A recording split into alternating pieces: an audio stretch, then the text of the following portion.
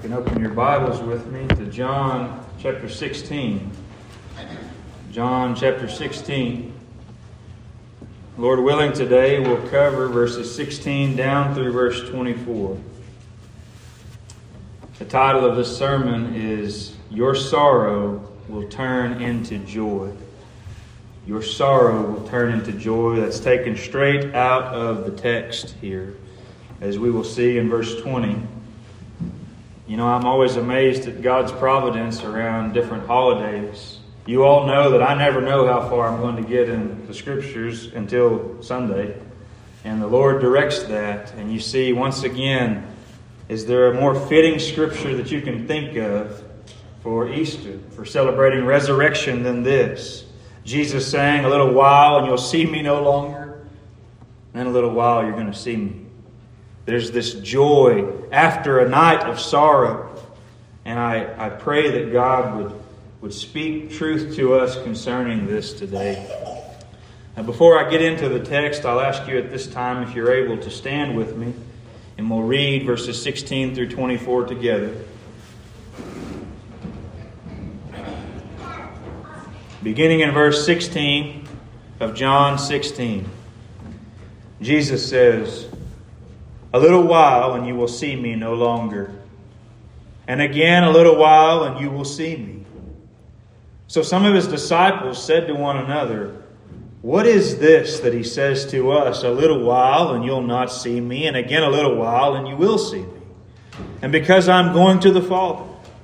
So they were saying, "What does he mean by a little while? We do not know what he is talking about." Jesus knew that they wanted to ask him, so he said to them, "Is this what you're asking yourselves? What I meant by saying a little while and you'll not see me, and again a little while and you will see me? Truly, truly, I say to you, you will weep and lament, but the world will rejoice. You will be sorrowful, but your sorrow will turn into joy. When a woman is giving birth, she has sorrow because her hour has come.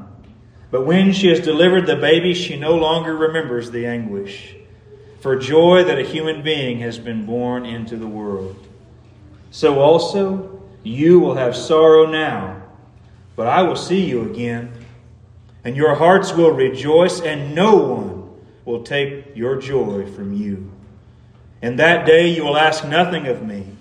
Truly, truly, I say to you, whatever you ask of the Father in my name, he will give it to you. Until now you have asked nothing in my name. Ask, and you will receive, that your joy may be full." Thank you. You may be seated. As you're being seated, I will ask you to go with me once again to the Lord in prayer. Heavenly Father, O Lord, we come together here this morning to consider the very center of Christianity, the heart of our hope and our joy, the guarantee and satisfaction for our souls. Father, I pray that you would meet with us now, that this timeless truth would stir within us a genuine rejoicing. Oh God, not a superficial joy that fades, but one that cannot be taken away. Oh God, I ask that you would indeed guard me from error. Oh Father, let us see into the depths of your perfect wisdom. God, I ask for boldness, for authority, and power from on high, that your Holy Spirit would attend this message now and lead and guide in all ways. Father, stamp eternity on our eyelids and give us a rejoicing that redounds to your glory. In Jesus' name, amen. You recall the last week we were considering what it means to experience the Holy Spirit. We saw Jesus said the Holy Spirit, when he comes, he's going to convict the world of sin and of righteousness and of judgment. And we saw what those things worked out actually are applied to. Ultimately, the Holy Spirit's going to convict of the person of Jesus Christ.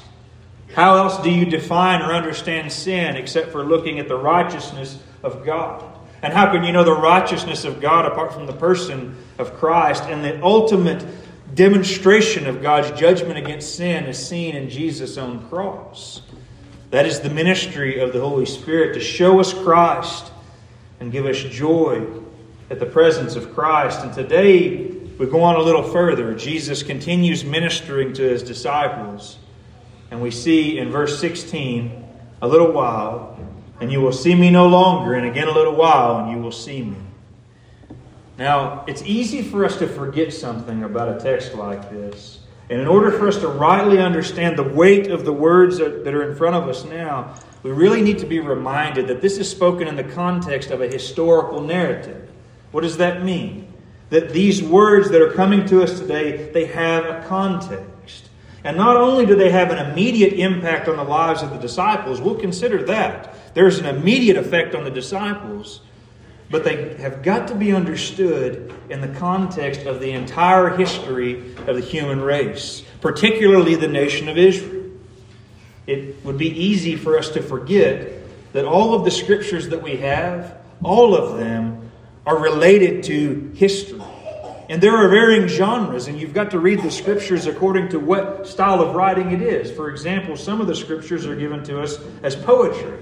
And in poetry, there's a different communication style than just a historical narrative. Or wisdom literature like the Psalms and Proverbs. And even metaphors often seen throughout the scriptures.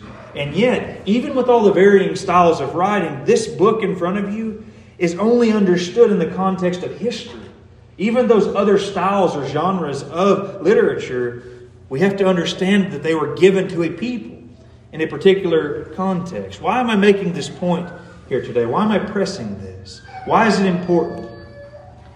So much that is talked about in the name of Christianity is spoken of in terms of ideas. I thought of this. I see often Kevin will bring and he'll start to say, well, the idea is, and then he'll stop and correct himself and say, well, not really idea, the truth, the fact of the Scriptures. And I appreciate that because so much of what is talked about when it comes to Christ is presented as an idea or a thought or a theory. We're not talking about ideas merely. We're talking about historical facts. In other words, this has something to do with reality. And that we don't see the religion that we express as merely circular. Now, think about this. Many people, especially in Eastern religions, they imagine their lives to be like one cart on a Ferris wheel, just going round and round and round. And when you don't see that these things are coming to us historically, then you're going to see your life as only repeating a series of rotations on a wheel. But when you see that God has communicated His truth to us in the context of history, and that His story, God's story, is written in the lives of actual people who lived and who died, it reminds us that the same thing is awaiting us. Do you see the point? History tells us that life is linear, that God had a purpose that starts here and is progressing towards an end. And everyone that's between this beginning point and this end point are united in that we're moving towards an end. It's not just going on repeating forever. That means it impacts us. You see, every person who is born must die. You thought about this? You have a birth date, you have a death date. And that dash between your birth and your death, that is the place in which you exist in history. That's your place in history, is that dash that your life is lived. One day you're going to die and people are going to talk about things you did and said in the past tense. They used to do this. They used to do that. We have a place in history. It's a sad thing to me that so many people, I even heard just this week a reference made, there's a question asked and some kids were trying to figure out the answer and it was having to do with history. And the prompt was, what's a class most kids don't like in school? The answer is supposed to be history. That's a shame. It really is a shame because when we detach our understanding of truth from history, then everything becomes relative and limited to experience. This is significant in our context today for a number of reasons. But the fact that God communicates to us in history means that all of the human race is collectively coming towards a particular end. That we're all part of something that began in the garden in the beginning and that will end on the last day. What I'm telling you is that history is not limited to stories about people that went before us with no bearing on our lives here today. History is the continued unfolding of God's purpose. And we are all united to what has happened before. How? How is it that we're united to what has happened before? No matter how great or how small a person may be, and regardless of a person's color or their creed, every single person is born into this world, and every single person must die. You see, we've got a starting point and an ending point. My question is, what is your place in history? And how do these things relate to Jesus here?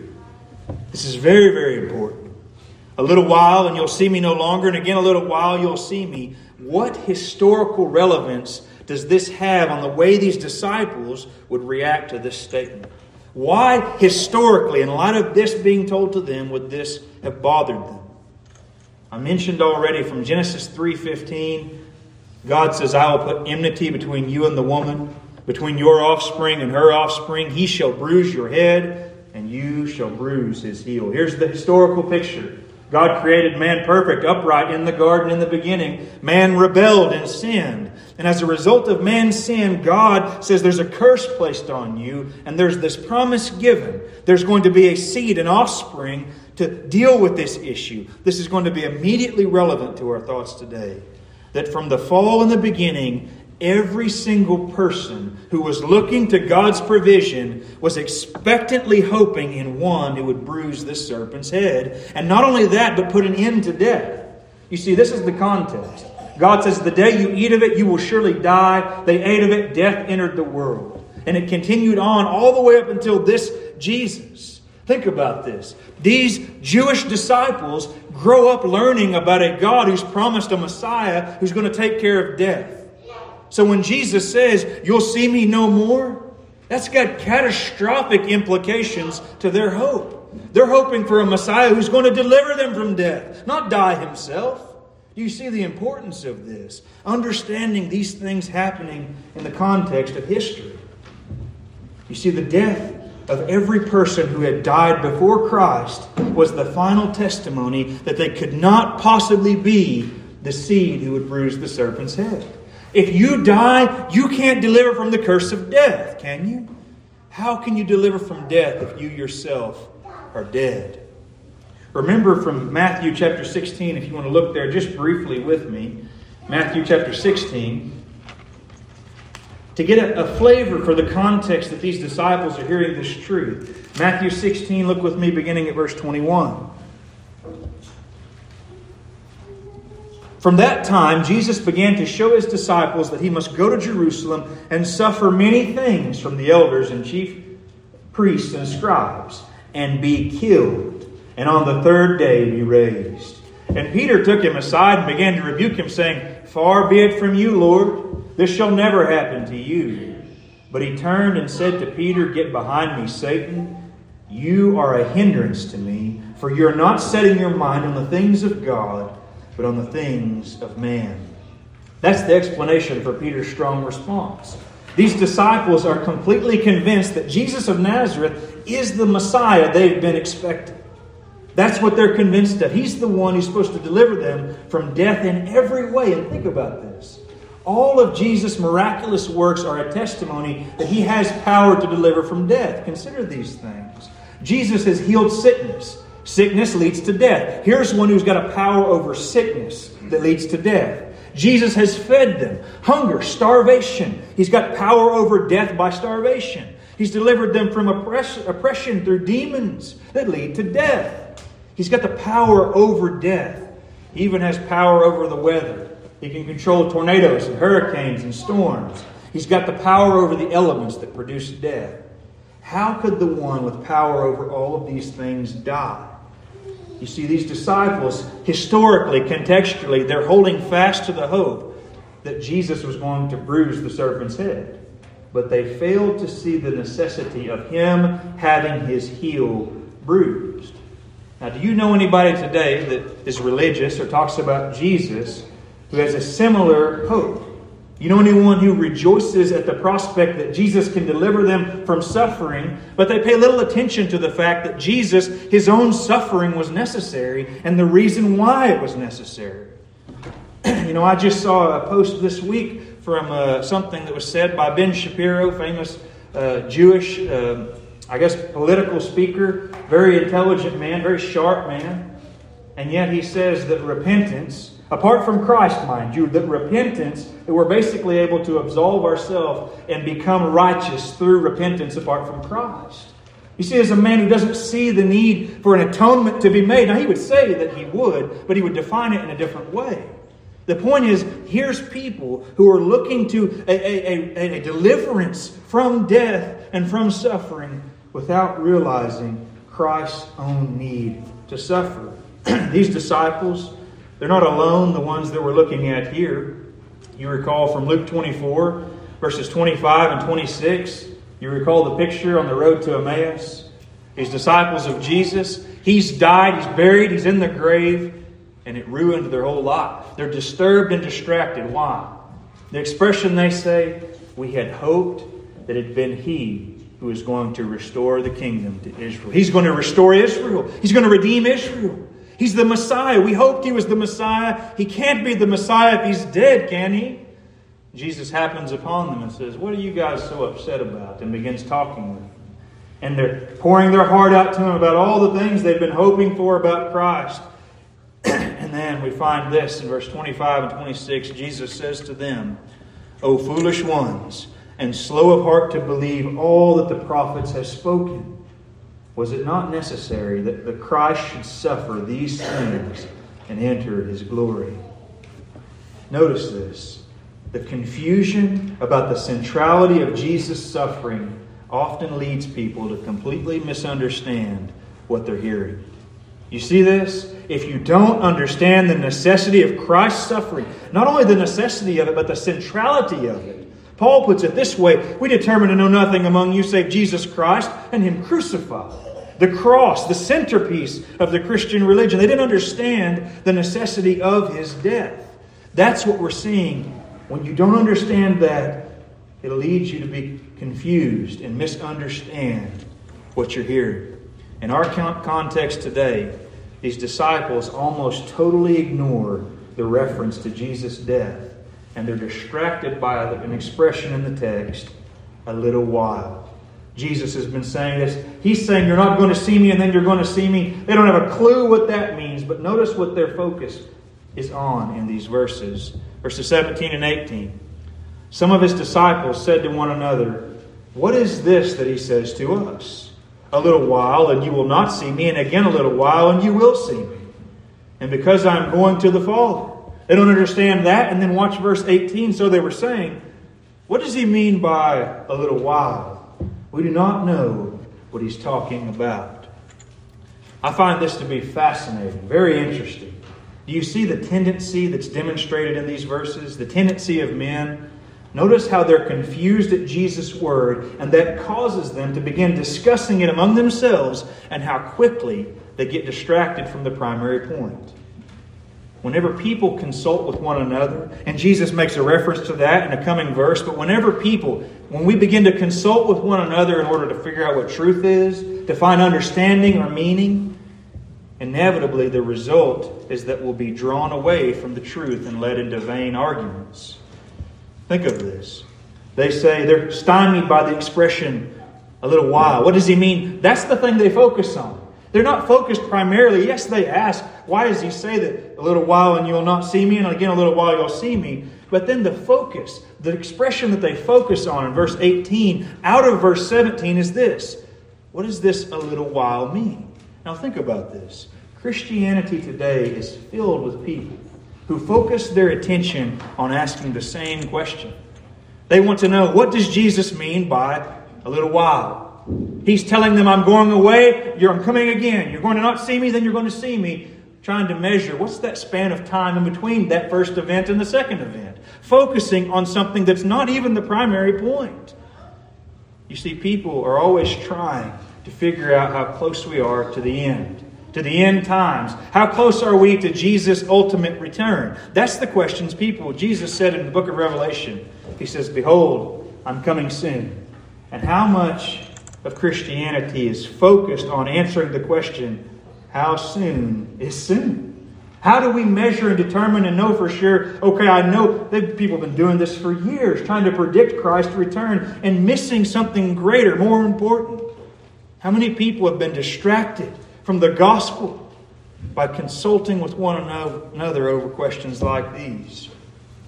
As we're going to see in our text, Jesus doesn't even begin to deal with their question about what does a little while mean. He doesn't focus on that. For a host of reasons, I'm sure. But here's the point. The business of the church today is not to be arguing about the uncertain amount of time until His coming again. But listen, the certainty of His coming and all that He has accomplished. That's the focus here. We're going to see in Jesus' response, He doesn't focus primarily on that expression, a little while. He says, let me explain to you. There's going to be rejoicing and fullness of joy because you are going to see me again. That's His focus. You see, God, back to the original point, God has acted in history. And He's given us a message of what? What is gospel? It's good news to proclaim, not an unending and uncertain task filled with charts which lead to more questions, but a certain hope fixed in what's been accomplished in history. This is life-giving. This takes the question mark out of what we're called to do, doesn't it? When we see we're given a message to proclaim that's certain, that has been accomplished. The next verse 19, we see exactly how Jesus answers their confusion. It says Jesus knew that they wanted to ask Him. So He said to them, "Is this what you're asking yourselves, what I meant by saying a little while and you'll not see me, and again a little while and you will see me?" I believe we see demonstrated in this verse another wonderful expression of the gracious character of Jesus. You might expect in this context for Jesus to begin rebuking these disciples because of their ignorance. We already read back in Matthew that Jesus has already been telling them that He's going to die and rise 3 days later. He's already told them that. Wouldn't it be a little bit frustrating to continually come up against this confusion at His words? And yet, rather than harshly rebuking them, He tenderly addresses their concern. And He woos and draws and directs them back to the most important truth. You see, Jesus, He knew their questions. He knew their needs. They didn't even have to ask. Does it remind you of what Jesus says about the Father in Matthew 6, verse 8? Talking about praying, and He says, don't be like them, the Gentiles and pagans. He says, don't be like them, for your Father knows what you need before you ask Him. Your Father knows. Jesus knows. And I believe it's the Lord's willingness to lovingly answer our questions and our concerns that set before us here, even when we don't have the courage to ask Him. What should that produce in you? When you see Jesus fully aware of their confusion and their questions, He comes to them and says, I'm going to let it be known to you. I'm going to help you in your weakness. Does that not motivate you to bring your concerns to Him with even confidence? The fact that He's willing to answer even when you haven't even asked. Now, the point to remember in this is, even as with these disciples focusing on what does a little while mean, Jesus may not answer the way you'd like Him to, but He will answer according to what is most needed. You bring your concerns to Him, trusting He's going to answer according to what you need. Verse 20, He goes on and says this, "Truly, truly, I say to you, you will weep and lament, but the world will rejoice. You will be sorrowful, but your sorrow will turn into joy." What grace, love, selflessness is on display here. I keep driving at the historical context, but think about this. What is the historical context of this conversation right here? What is it? This is the night before Jesus would be crucified. He's a mere hours before He's going to come under the curse of God's wrath and fierce displeasure. He's about to drink the cup of God's wrath, and he knew exactly what that meant, and yet he's focused on his disciples. What would you be doing if you knew tomorrow I'm facing the judgment of God's wrath? Would you be investing in other people? Or would your soul be so torn within you that you could only focus on the fear of what's coming? We're going to see a picture of that wrestling internally in the coming chapters in the Garden of Gethsemane. But at this point, even immediately before his cross, his selfless love, investing in those whom he cared about, he's focusing on ministering to them. Now at this point, we need to realize that all of history is divided by two contrasted truths. And every single person's experience is going to be described to one degree or another by these varying terms. You can divide all of life into these two realities. And they're in our text, and they're going to be important for our understanding today. What are they?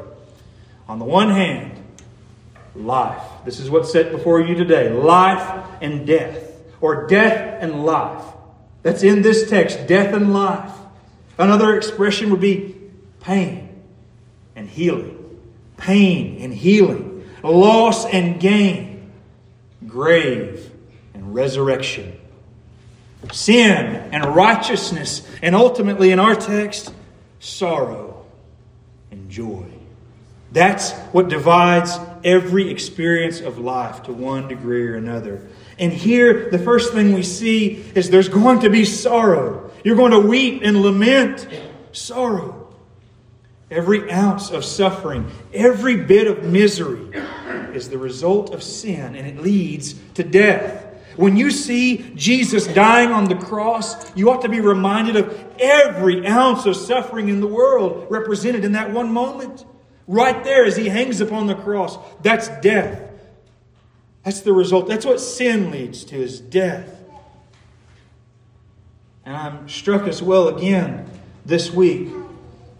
The system of this world. The system of this world, this culture and nation that we even live in, is a culture of death. It's a culture of death. You see it all around you. I thought of this, a news headline I read this week after this confused and mentally ill young lady goes in and shoots and kills people in a Christian school, thinking that she wants to try to be a boy. And the confusion and insanity of that, it leads to death. And the news headline reads on this news station, "Trans people under threat of violence." How backwards can you get? It's death, and it leads to death. And that's just one small picture of this. It's a culture of death. You see, the world rejoices in death. This is the hypocrisy. The hypocrisy of the world is that it celebrates death on the one hand and then fears it on the other. You think about this.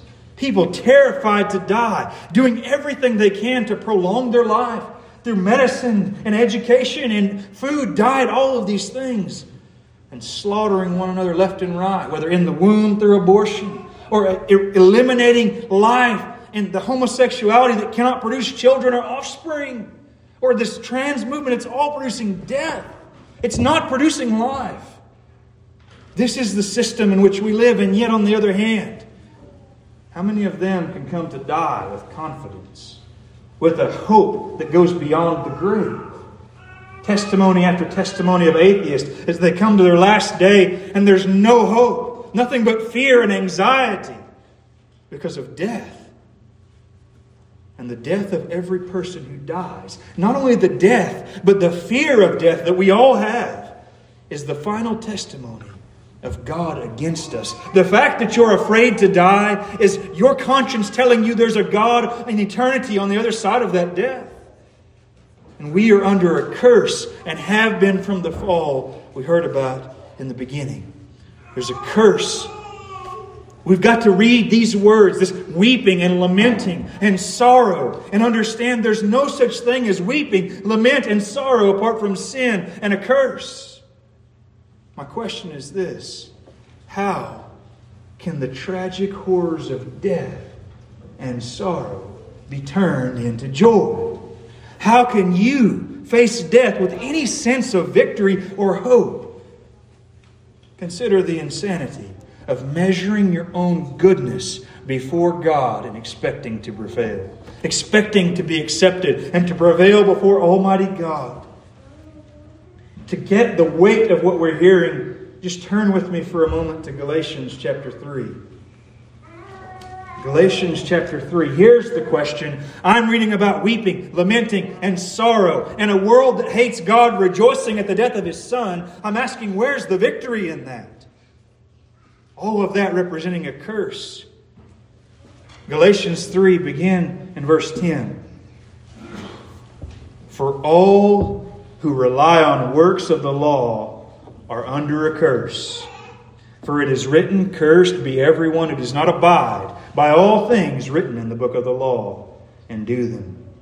Now it is evident that no one is justified before God by the law. For the righteous shall live by faith. But the law is not of faith. Rather, the one who does them shall live by them. Christ redeemed us from the curse of the law by becoming a curse for us.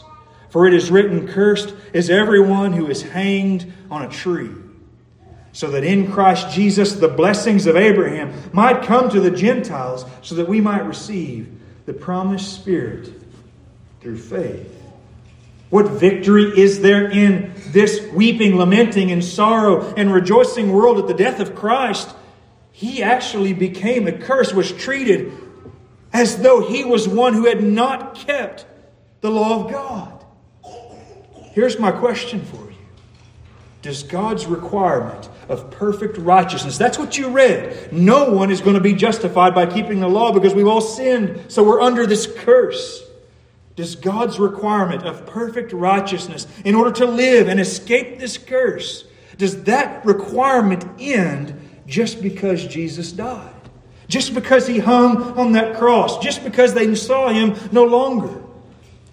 Did Jesus abolish the righteous requirement of the law? Does God no longer require this of you? That's the question we've got to answer.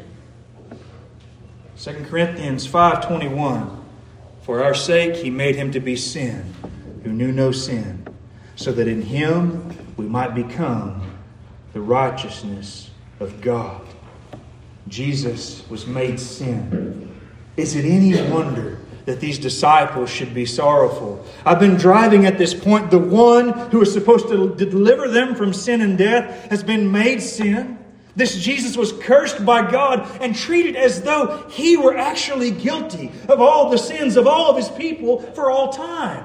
Can you imagine the nature of this cup of wrath? We're not talking about the cup of wrath against one sin by one person, but all the sins of all His people for all time, all upon Him. That's how God treated Him. If you ever wonder if God is actually going to bring judgment and wrath against sin, just consider what He did to His own Son. Consider what He did to the one whom He had loved for all eternity whenever He was treated as though He were guilty. How is it that anyone could ever overcome a death such as this? What reason could there be for joy at all? Jesus says, again a little while and you'll see me again. He's going to this cross. They're not going to see Him, the fullness of God's wrath on Him, and yet you're going to see me. You see, the grave wasn't the end for Him, and there's joy and there's rejoicing to be had on the other side of it, though He bore the sins of His people. This Jesus had no sin of His own. You have to come under the significance of the thought that Jesus died under the weight and wrath of God because of sin, and His disciples, their sorrow because of sin and death. And yet this is what Jesus told them before. No one takes it from me. What? No one takes what from Him? No one takes it from me. But I lay it down of my own accord. I have authority to lay it down, and I have authority to take it up again. This charge I've received from my Father. Here's what He's saying. You can't take my life from me. I'm laying it down. I'm going to raise again. I've got authority to take it up again. That's the charge. That's how there can be hope and victory and rejoicing in this. I want to read Peter's expression of this to you from Acts chapter 2. You don't have to turn there. You can take this down, verses 22 to 32, with this question on your mind. God's requirement is perfection. All who sin are under a curse. Jesus was made under a curse for us. And Peter says this on the day of Pentecost. Men of Israel, hear these words. Jesus of Nazareth, a man attested to you by God with mighty works and wonders and signs that God did through him in your midst, as you yourselves know. This Jesus delivered up according to the definite plan and foreknowledge of God. It was no accident. It was according to his purpose. You crucified and killed by the hands of lawless men. God raised him up, loosing the pangs of death, because it was not possible for him to be held by it. For David says concerning him, I saw the Lord always before me, for he is at my right hand, that I may not be shaken. Therefore my heart was glad, and my tongue rejoiced. My flesh also will dwell in hope. Why? What's your hope, David? For you will not abandon my soul to Hades, or let your Holy One see corruption. Wonderful! Good thing David's such a holy guy, right? No sin in that guy, right? No. David's not talking about himself here. And he goes on. Peter says this to us. You have made known to me the paths of life. You will make me full of gladness with your presence. Peter says, brothers, I may say to you with confidence about the patriarch David, that he both died and was buried, and his tomb is with us to this day. Being therefore a prophet, and knowing that God had sworn with an oath to him that he would set one of his descendants on his throne, he foresaw and spoke about the resurrection of the Christ, that he was not abandoned to Hades, nor did his flesh see corruption. This Jesus God raised up, and of that we are all witnesses. If you see the death of Christ through the world's eyes, you will scoff and rejoice. If you see the death of Christ, even as these who crucified him, you're going to be mocking. You're going to be, as we sing among the crowd, I hear my mocking voice call out among the scoffers. You were to be one saying, crucify him. If you see the death of Christ through the world's eyes. But if you see the death of Christ through the lens of his word, according to the conviction of the Holy Spirit, you will be filled with a godly sorrow. That's what we heard about last week, a godly grief. As you see the wrath of God that Jesus bore was according to your sin. Your sin was what God treated him according to. And so long as Jesus remained in that grave, there could be no joy for you. If the Son of God, think on this. If the Son of God, when having your sin laid upon him, was not able to overcome the wrath of God, how on earth will you? If Jesus could not overcome the curse of the sin that you committed, how are you going to hope to do so? And yet, he didn't stay dead. That's the glory of what we're seeing. Jesus bursting forth in victory and triumphing over the grave. He's bursting forth. And in light of this victory at the cross, we're promised joy. The sorrows of life, the suffering of death we can face with even anticipation. That it's not going to end for us with death. There's a hope beyond the grave. And we can say these things, we hope, we sing them. But is there something in your soul that faces sorrow in life and says, I know there's more for me in Christ? He's risen and there's hope because of that. Not just something I say. This anticipation he illustrates for us in verse 21. John 16:21, he says, when a woman is giving birth, she has sorrow because her hour has come. But when she has delivered the baby, she no longer remembers the anguish for joy that a human being has been born into the world. Now, this is for you. Here's your point. I've heard it suggested that one of the most insane and incredible things to ever come out of a woman's mouth who has had a child is, let's have another one. Right? I have no experience on the matter. But I'll say this, Jesus is saying that there's such joy at this child that you can even forget. I don't know what that means for you ladies to forget that. But you can put that out and say, it was worth it. There is something on the other side greater than the suffering I endured. Something more to hope in. That's what he's saying. There's anticipation. The sorrow and anguish contained in what far surpasses. And I say this with all authority and reverence, ladies. The sorrow of your delivering of a child is far surpassed by the anguish of the dark night of the soul of Christ as he faced the wrath of God. There's something far worse seen in that. And yet, that death, that cross, is completely overshadowed by the glory of his resurrection. Something infinitely more. Now, you'll hear some people today around the world stand up and they'll talk about Christianity and our hope as though there isn't any more suffering. Is that true? Be honest. Is it true that you're not going to have sorrow anymore in this life? As long as there's death, as long as there's suffering, there's going to remain sorrow. There's going to remain difficulty. The answer, the Christian message, is not to pretend things are better than they are. It's not to ignore suffering. But there's a hope that surpasses it. There's a hope to cling to that's even seen in our text in conjunction with the suffering. See, this world we live in is filled with evil, and they do rejoice in death. But Christians, as Christians, though there be evil, we're not meant to walk the earth with constant gloom on our faces and sorrow in our hearts, so evident so that everyone looks at us and says, what a pitiful creature. There's not supposed to be this expression of constant anguish being demonstrated to those who see us, but confident joy and anticipation in the midst of sorrow. As I mentioned, we cannot deny the realities of pain and death. We can't deny death in the world, can we, John? We can't deny the fact that people die. It happens every day, and it's miserable, and it hurts, and yet there's something, there's hope that must go beyond that. And these things, these necessary sufferings, we must endure them, even as Christ had to endure his suffering. He is our model. He is the one we look to as our hope in the midst of suffering, and also as an example for us to follow as we suffer.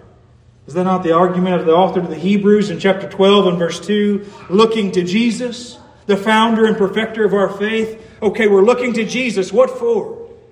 Who for the joy set before him endured the cross, despising the shame, and is seated at the right hand of the throne of God. There was joy set before him, and he endured the suffering with joy in his heart, knowing what was to come.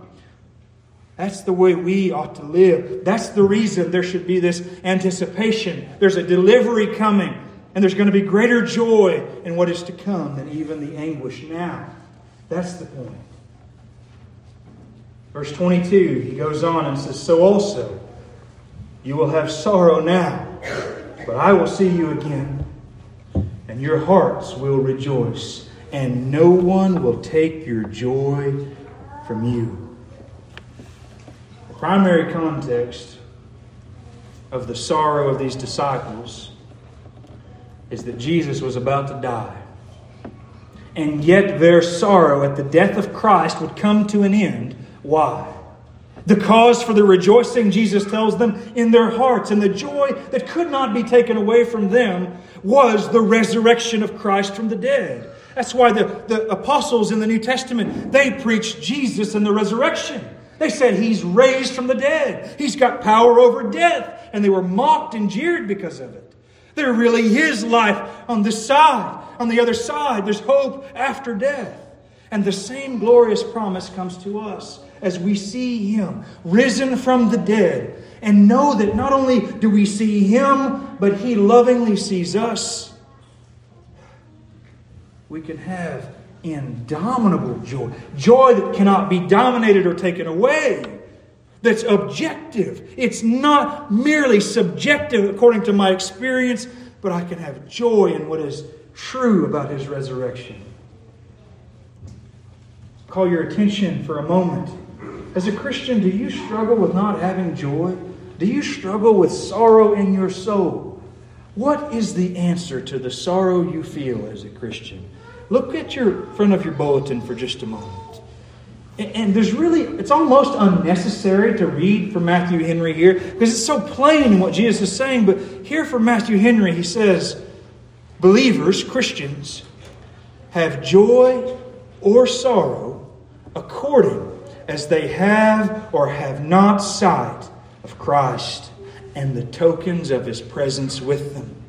Your joy is bound and determined by whether or not you're seeing Christ. Can you see Him? Are you seeing Him now? Remember, one of the ministries of the Holy Spirit that's promised to us is that Jesus says, I will come to you. I will manifest myself to you by the Spirit. You'll see me as He communicates me to you in the Word. That's the point.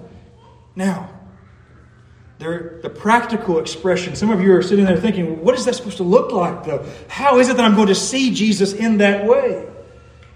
You see, the practical expression of Christian joy in the light of Christ's death and His resurrection is experienced in three primary ways. The first one is this. How is it you are going to have real and abiding joy because of what Jesus is saying here? The first way is the glory of the atonement for our sin. Look with me at Colossians chapter 2. The glory of the atonement for our sin. Colossians chapter 2, verses 13 through 15. And you who were dead in your trespasses and the uncircumcision of your flesh, God made alive together with Him, having forgiven us all our trespasses, by canceling the record of debt that stood against us with its legal demands. This He set aside, nailing it to the cross. He disarmed the rulers and authorities and put them to an open shame by triumphing over them in Him. First, joy. First thing to give you joy, the sin that you have committed, Christ nailed to His cross so that when the Father poured His wrath out on Him, it was taking care of your sin, covering it forever with His blood. First source of Christian joy. The foundation of Christian joy. Jesus died for me. Second is our spiritual resurrection from the dead. So what? Jesus died for me. The Scripture says we're born in sin and shapen in iniquity, and we've got hearts of stone that don't love God. What connects me to the reality and joy that Christ died for me? It is regeneration, or a spiritual resurrection from the dead. Just look again in Colossians 2, verses 11 and 12. You're already there.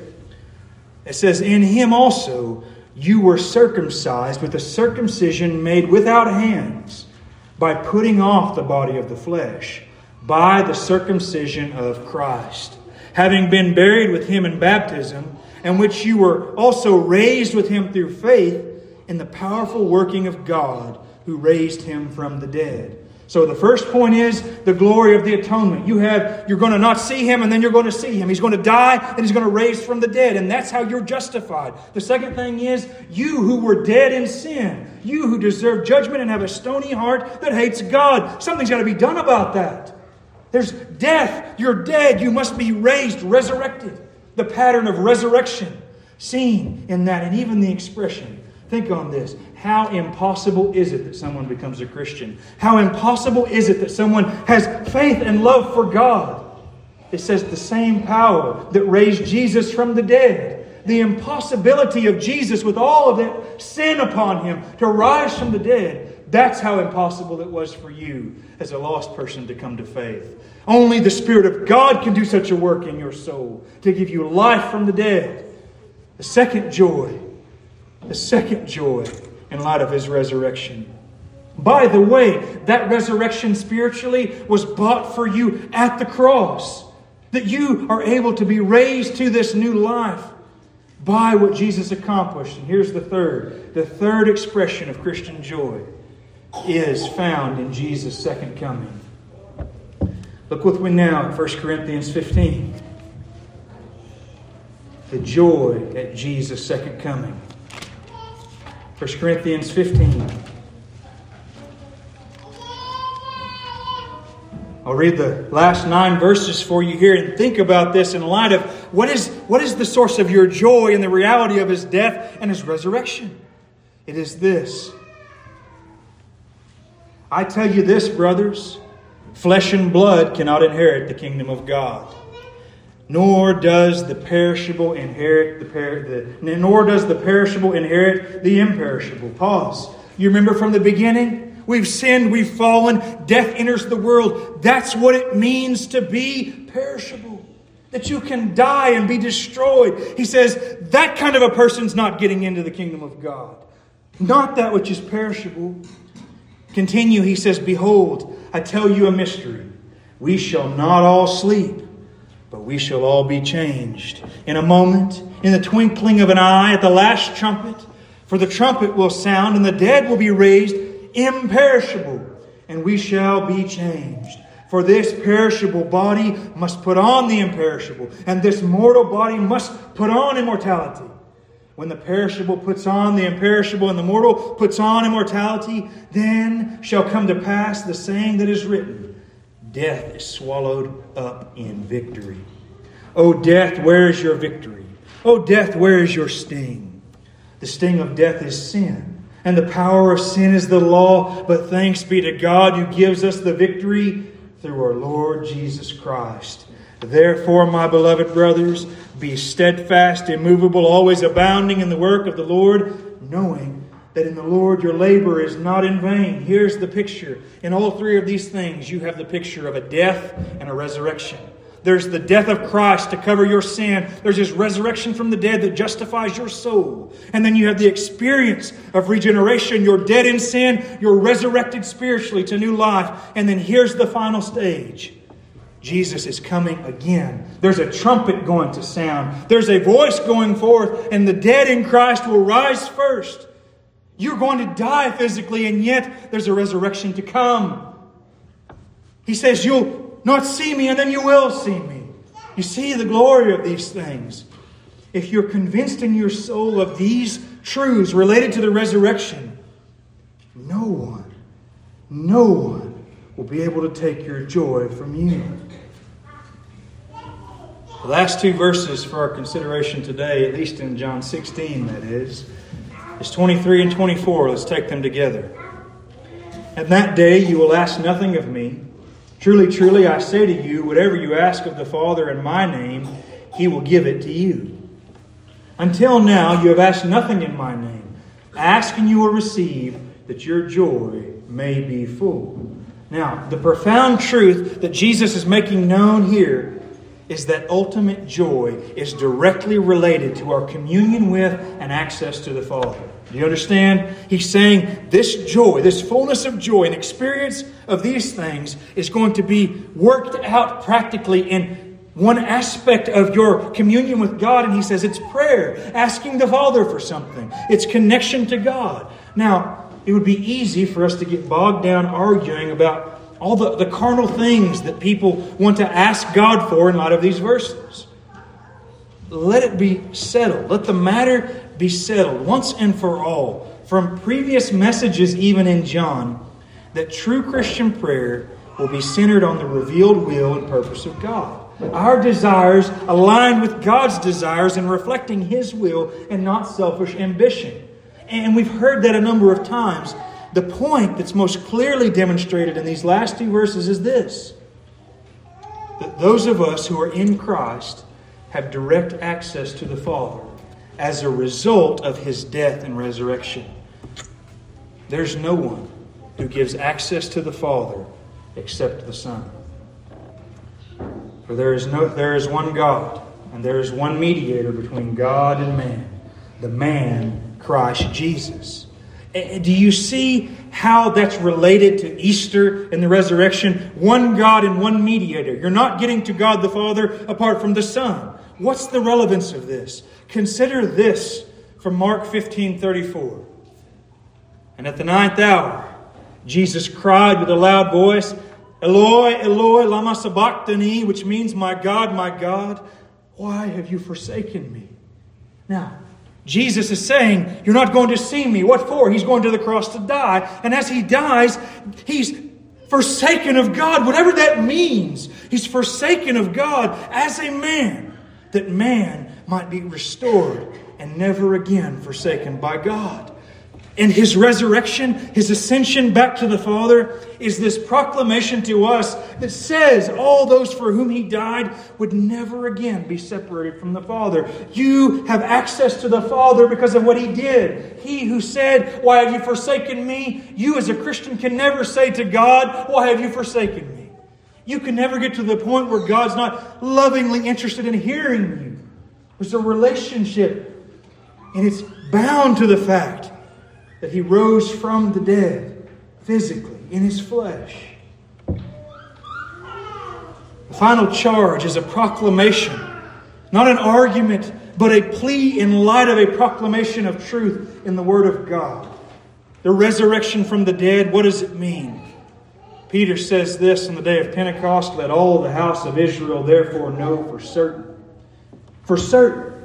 You see, you don't have the apostles, as I mentioned earlier, just pontificating about what might or might not happen, or when not Christ might return. They say, there's certainty.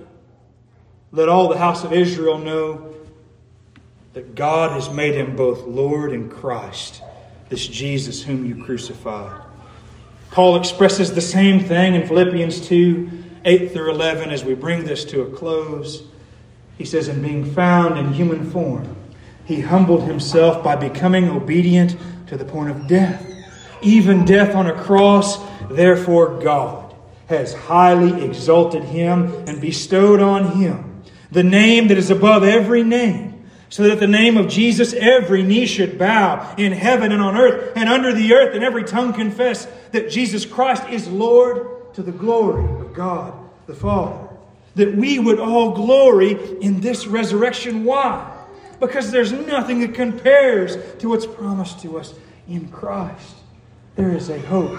There's a hope that covers all your sin. There's a hope, a resurrection life in your soul that will take you forward and give you victory even over the things you're enslaved to now if you're not a Christian. And there's hope even in death. You will be raised and have endless eternal life in Him. Repent and believe in this mighty Savior. And what He says to us today? Yet a little while, and we'll see Him again. I believe all three stages of this are necessary for us. For starters, if you've not come to see that Jesus' atoning death for your sin satisfied God's wrath for you, none of this other stuff matters. Really.